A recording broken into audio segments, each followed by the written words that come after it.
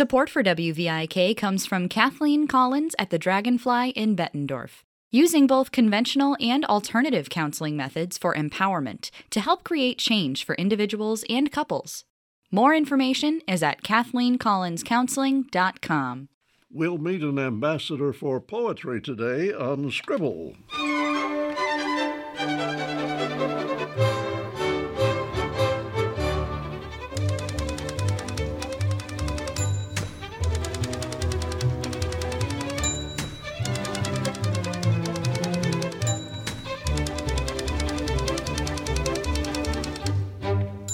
Welcome to Scribble, 30 minutes of conversation, comments, and reviews on reading and writing, editing, publishing, and selling books. I'm Rebecca Wee. And I'm Don Wooten. What does an Iowa poetry ambassador do? We'll ask one, Lola Nakashima-Brooke, on Scribble.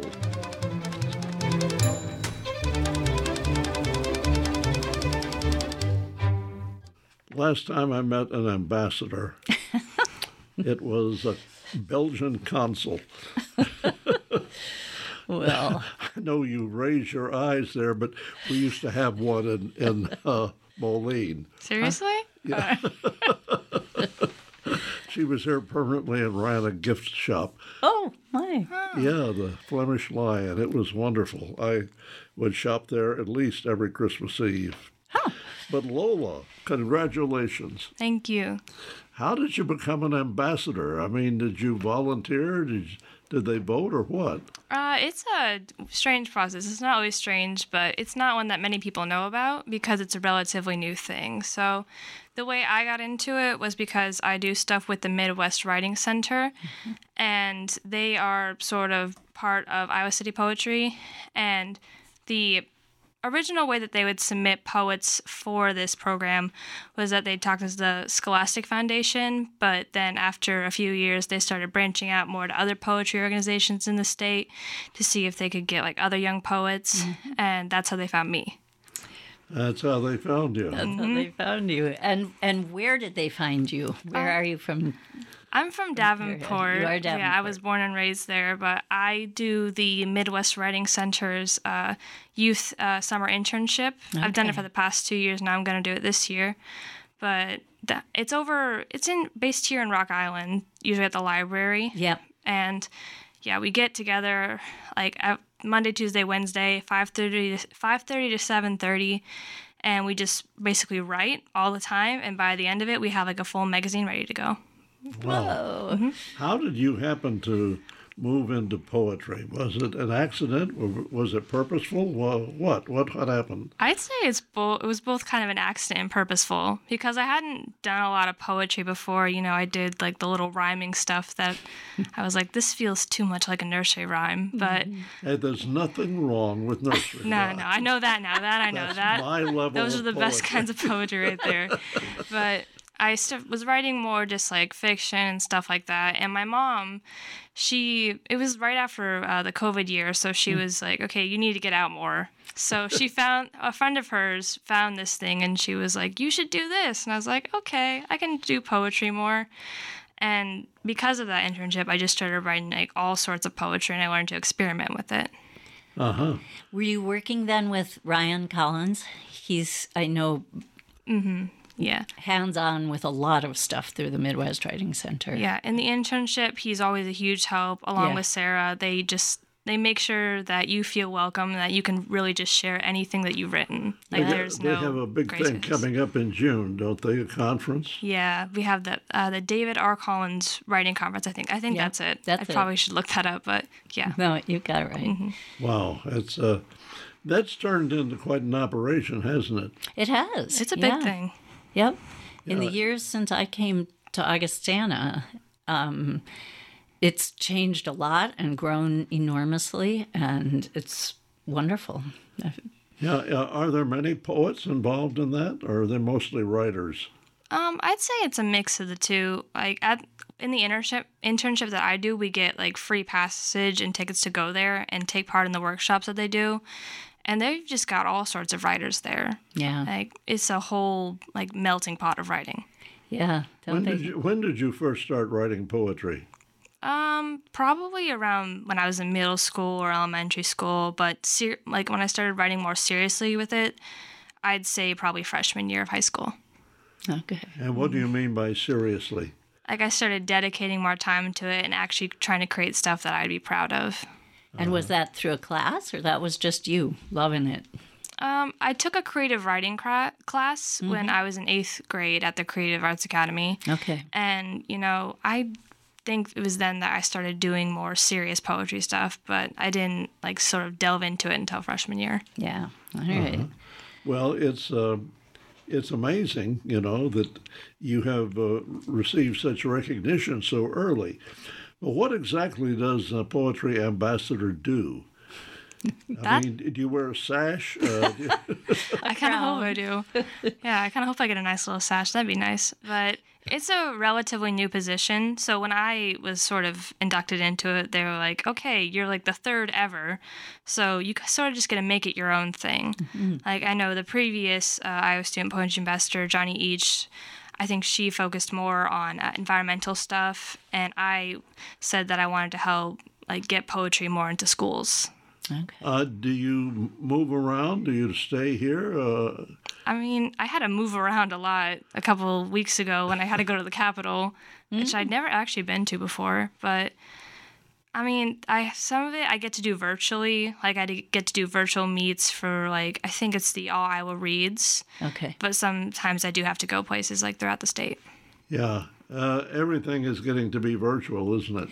Well, I mean, it was forced to be virtual for a while, and then people were sort of glad to get back in public, but we discovered that we could do things virtually, and that's been sometimes sometimes it's good, because you can get people in no matter where they are. Yeah. But I do like when things are in person as well, because there's a more personal level to it.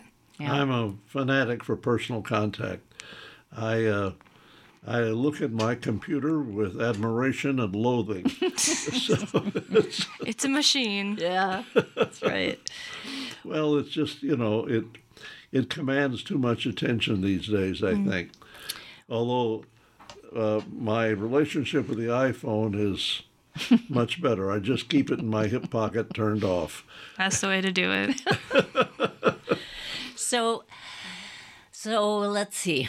Do you get to work with staff? Can you have people help you with whatever it is you're organizing in this position, or is it all on you?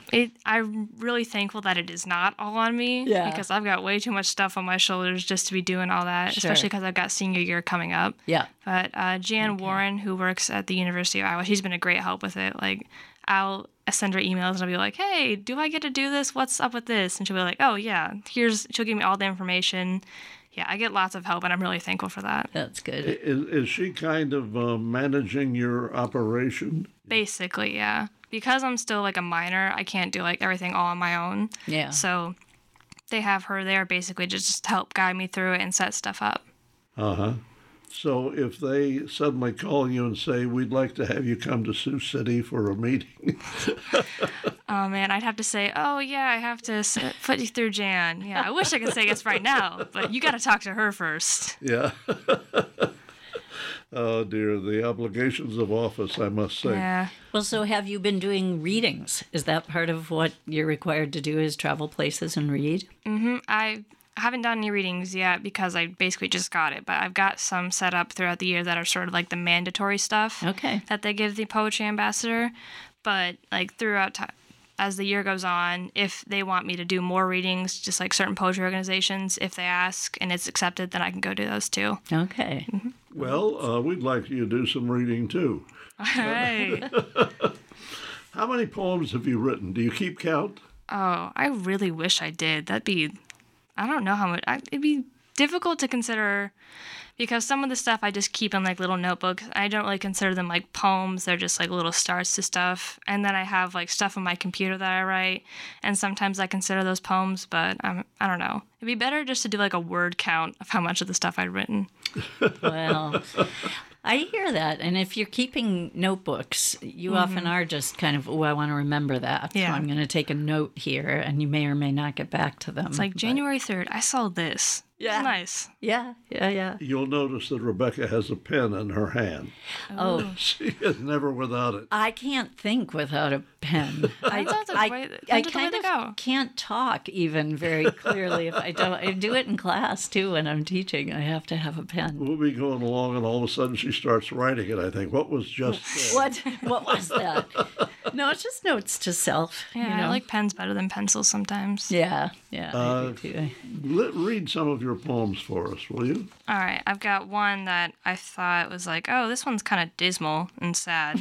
But, I mean, there was just a shooting in Allen, Texas, so I thought okay, it's a poem about gun violence. Read it slowly so I can follow you. It's all right. I got you. Okay. It doesn't have a title yet because if there's anything poets are really bad at, it's titling their work. Uh-huh. It either comes right away or you spend like months not having a title. Yep. All right. I think the worst thing about gun violence in this country is the fact that I don't feel anything anymore. The correct term for it would be desensitization. And even though people have mixed feelings on definition poetry, the word desensitization is a psychological term. It's a treatment or process in which emotional responses are diminished to negative, positive, or aversive emotional stimulus after repeated exposure. I've written about gun violence before, but that was when I still felt any kind of emotion towards what was happening. See, video games and movies don't desensitize me towards cannibalism and drug use and prejudice. If anything, it made me hyper-aware. Guns? I used to feel sad and awful and angry that I could walk into a supermarket, my own house, go to a concert, see a movie, go to church for once, and get shot. You know what the worst part was? I'm the lucky one. I've never watched kids bleed out and die, and I've never been shot. I just get to worry.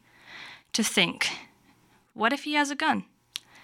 And now I'll be looking through news articles, see shooting in blank, blank killed, blank wounded, and I don't feel anything. I react to it the same way I react to, in Bahamas, conch fishing is a way of life. But for how long? Patrick Whittle, AP News. I don't feel anything. Apathy. Because I'm already on a roll with citations here, let me explain my point of view with a quote from my favorite video game, the 2004 game Knights of the Old Republic 2, where Kreia says, "Apathy is death. Worse than death, because at least a rotting corpse feeds the beasts and insects." American public school is apathy. It's school shooter jokes and bomb threats and a lockdown every so often to keep you on your toes. You don't feel anything. If I do feel anything, it's confusion when people ask me, why would you want to leave America? Why the fuck do you think? Kim Reynolds made it legal to carry a handgun without a permit. Mind you that news stations reported her considering this a couple weeks after 10 people were shot and killed in Boulder. 2021, if you, like me, forgot. I feel like it's useless to say how many more, because no one else is listening. I mean, it's a good question. Who has to die for things to change? Do I have to get shot? My brother and sister? My cousins? My classmates? My friends? What has to happen? Do your kids have to get shot? What do I have to do? What do you want? When will the suffering be enough? Does someone have to come up and shoot up Congress for you to understand the terror that people here that I live through daily? Or will you wipe it from your mind when the NRA pays you $1,000 for each man dead? When will it be enough for you? For a second, my own apathy dissipates and I feel like throwing up. But give me 10 minutes or 10 seconds and it'll be gone. I'll be no different than dead. Wow. I must say, just another shooting. You know, it's almost monotonous. Shootings every week. Yeah. At least one mass shooting every week. Yeah, that's the thing. I wanted to write about that. More. Well, and I wonder about those of you who had to grow up having drills for, an active shooter in the school. We had tornado drills, but there's a whole different, you're trying to stay alive, but you aren't up against something or someone with ill intent. And, I don't know. You can't keep being panicked all the time, and yet you can't pretend you don't know what you know. Yeah. So a majority of people want some control over this, but a minority controls the whole situation. Mm-hmm. And money talks. yeah, it does. Of course. What is it Shakespeare says, though it have no tongue, yet will money speak with most miraculous organ. Yeah. Ooh. And it's true, money talks. Yeah. And the armament industry wants to make money. People have invested in it. Mm-hmm. And they need more people to. We have more guns, far more guns than people in this country. Mm-hmm. And you think, when is enough? Yeah. And are you kidding me? Assault rifles? I know. Who needs that? You really don't. I don't see the point in it. See, I mean, I'm at the point where I'm not even asking for just like, we take away all the guns or any kind of radical change. Just even symbolic change would be enough at this point because like you said, I had like school shooter drills growing up, and it didn't really hit me like that why we were having this until I got older and things just started getting progressively worse. Yeah. And then, I mean, I used to get so angry about it, and I wrote about how angry I was about that. And now I just I was like so horrified at my own apathy to it that I had to write that down because I didn't entirely understand it. You know what's interesting to me, though, is that what you're experiencing as apathy, the minute it takes shape in a poem, it's something more than that. Even if you're recognizing and addressing, I don't know how to keep responding to this, that I think that's what poets do, is try to find language for things we don't have language for. Especially when you're just trying to explain something through writing and you end up realizing it while you're writing it. That's a good thing with poetry because when you're trying to explain something or document some kind of reaction or emotional story that you've had and you end up discovering something about yourself or realizing something while you're writing that's a good thing that comes with poetry. Yep. Well, what are you going to do? It's not, I don't know what you call it, apathy, but it's become so common. Yeah. Yeah. And the real difficulty, let me get upon the dais here and give my lecture. The real problem is that these things happen to other people. Yeah. And we are so insular that unless it happens to us, we're not passionate about it. Which is one of the lines that you had there. Yeah. Was kind of, does it have to happen to my brother, to me, to... That's right. Unless it happens to you, people say global warming is a hoax. Yeah. Unless a tornado hits their house. Yeah. And then, my viewpoint has changed. But it's once you adopt a position, it's so hard to change. Yep. It really is. We are not accustomed to that. And yet, change is what life is all about.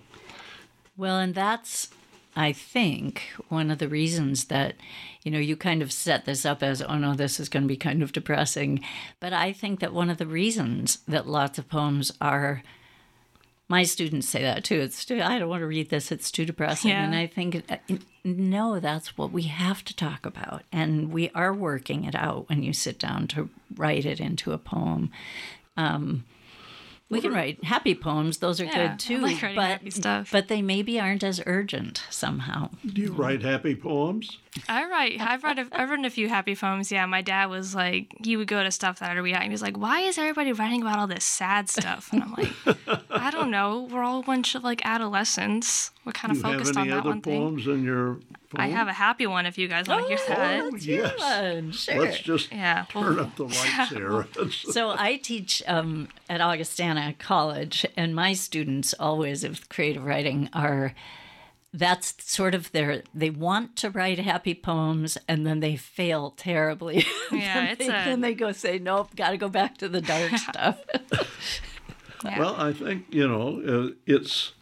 poetry is an intellectual operation, but the emotions ride on it. Yeah. And it's the things that move you that prompt you to write poetry. Yeah. This is sort of about something that moved me and made me just very happy. I went to London with my marching band a couple months ago, but we got to ride on the train a lot, and I really like riding on trains. Yeah. So I wrote this about it. It sort of went through a lot of development. There is an incredibly romantic aspect to riding the train. I reacted to it the same way I reacted to glitter highlighter. I wanted to use it all the time. It is hot and stuffy, and you want to let go of your pole to go tumbling back into people in puffy coats just to feel someone's arms around you. But I like it. I was always very good at being quiet. I just think while I'm on the train. I invent songs from the drum beats of the train hitting the track going faster and faster and faster. I feel like I am everything on the train. I am myself and the people around me, their souls bleeding into mine when they shove me, trying to stay steady as the train starts moving again. It's funny watching people shift and wave like grass as the train screeches and stops. Part of me wishes I'd brought earbuds to listen, to watch people move in time with the beat in my head. Sometimes it is lonely, people watching on tartan seats, but really, it is hard to feel lonely surrounded by people. I hear dialogue from passerby, from debating sisters, unruly boys, uptight fathers, and a mother doting on her son, a mother who's noting her son is crying, is because he just wants to hold the appealing yellow pole my hand rests on. I don't even think, I just move half a foot so his little hand can worm through the crowd of people and hold on to the pole. It's half the size of mine. His mother calls him Jensen, and the man who's been complaining the whole ride about how many people there are smiles at the boy and calls him son. His mother smiles and thanks me, and I can't even bring myself to reciprocate because I'm so taken aback. I don't remember her face now. I remember her smile. I remember how much she loved her son. I could see it on her face. I remember the little boy. I don't really remember why I moved. I just did. Because he was so little, and he was crying so loud, and he was so little. I just moved.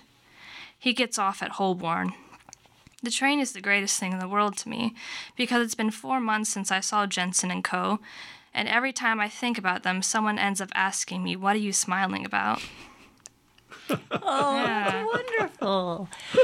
That's terrific. Oh, I love the places that went. yeah. That was actually the Tube, wasn't it? Mm-hmm. Yeah.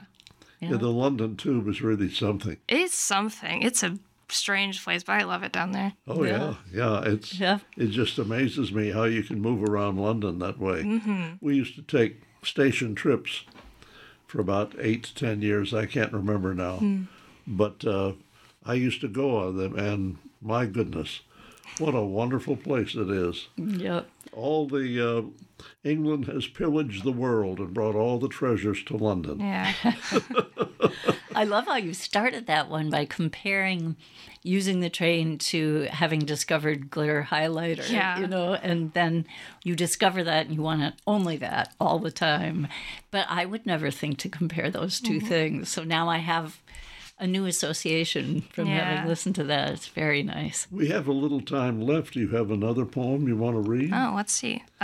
This one's also a little depressing, but I mean, It's okay. Yeah, it's okay. It's important. So I mean, It is. Yeah. Yep. I read this one. I want to say a week ago at the Love Girls Awards, which was in Bettendorf, I think. Okay. But I wrote it about the internment of Japanese Americans during World War II because there's a lot of strange coincidences with like media and stuff and books about the internment that all happened sort of all at once a couple months ago, and I was like, oh, this is too weird. I gotta write about this. Okay. Yeah. But all right. Battle of the Books this year, we argue over books about the internment by Tracy Chi. The title is a little too on the nail, and I stare at the cover for a moment. We are not free. It is a question of heritage, the words behind barbed wire held in my throat. Grandpa Vic and Uncle George got out. My mom wonders aloud how awful it would have been for him. A Japanese doctor, a man with the face of an enemy, trying to treat American soldiers. I wonder if he ever saw his homeland, a place across the ocean, the wasteland left behind. Where is the sacrifice in being told to enlist, in healing, loving the people who condemn you, being forced to watch your mother and father's country burn as a stick of incense to ash? But what choice do you have? What choice do they give you? What choice do you have left? Books splayed out with peering colors. We have to write an essay this time. Pick one. I choose Snow Falling on Cedars, about Japanese internment. Does it have to be written by a white guy? All right, the character is white. Oh, please. Why am I picking it anyway? I could reread Bel Canto. My essay would be done in seconds. I remember reading the articles years ago, tasting the blood in my mouth, smelling iron when I saw they put children in cages at the border. But I wasn't all that surprised. This government has always liked barbed wire. Maybe it's stupid, maybe it's overreacting, but my friends always joke about why I distrust the government. But if I've learned anything, it's that if you think the government wouldn't do something that horrible, they already have. When I was very young enough that memories blurred and burned, singed on the edges, my mother buys So Far from the Sea by Eve Bunting. She is crying when she reads it to me. I don't understand why. It sits on the shelf next to the book on Manzanar. My family was at Minidoka. Does it matter? Why chase the history? My great-grandpa Vic was Nisei. Grandpa Jimmy was Sansei. My mom and my Uncle Michael are Yonsei. Does this make me Gosei? Or am I just American at this point? Grandpa Vic was. You know, that's very... I remember when that happened. You do? And I thought that was just terrible. Yeah. I said, if that's the case, why don't you lock up all the German Americans? Mm-hmm. Because we're fighting Germany. Yeah. You know, why don't you lock up all the Italian Americans? Because we're fighting Italy. Mm-hmm. Why pick on the Japanese? But there's that deep prejudice along the West Coast that goes way back. It's as bad as the Southern prejudice against blacks. Mm-hmm. It's crazy. Yeah. But we're crazy Yeah. sometimes. Sometimes we're just a little crazy. I'm kind of struck by that line about, was it, this government has always liked barbed wire. Yeah. Yeah. You know, she's got lines like that just, yeah. Yeah, it's an interesting thing to deal with government. I was in it for a while, and to see how things operate and what the pressures are to do and not do, and how hard it is to get something done that really is, how can I put it, useful, Yeah. benefits individuals and so on. It's so hard to do because, once again, money is the Yeah. main concern. And until we can get past that, and we never will, I don't know that anything will change significantly. But poetry is a good way to Yeah. take it on. We always have poetry. Yep. It's an Well- act of Rebellion. a rebellion, Well, really is. You two have poetry. What have I got? Oh, you got, well, think about it. Think got about the radio. different things you've done. Yeah, well, I mean, but poetry, I've tried it, and I'm not very good at it. Well, the problem for poetry always is that not enough people read it. The people who need to read it most probably are the ones who are not interested. I mean, if we're talking about acts of rebellion, think about how radio has been used. Yeah. Yeah. Well, you know, do you look back on your poetry with great satisfaction? I mean, some of it, I'll look back on the stuff that I wrote when I was like 11 and 12, and I'll be like, ugh. I was going through some things, I see. But, I mean, most of it I do look back on with a bit of pride. Even if I don't really like it, and I'm like, that needed some work. I'll just take pride in the fact that I wrote it down, that I took the courage to just be like, you know what, I'm going to write this. That's kind of evidence of who you were at that point in time, and we have to honor that. But all writers do that, right? Yeah. They look back at their juvenilia and go, Yeah. oh, no. I know people will just look back at our stuff and I'll be like, oh, this is so great. And I'm like, oh, no, it's not. Well, that's, you know, once it's in print, you're stuck. Yeah, it's Print true. never dies. Lola, I am so delighted that you spent time with us today. I'm glad to be here. And I am impressed. I am meeting an ambassador for poetry, and that means it's, Rebecca, that's something you can aspire to. Yes. I think you're old. But for right now, we're out of time. Our guest has been Lola Nakashima-Brooke, the Iowa Ambassador for Poetry. We'll see you next week on the next edition of Scribble.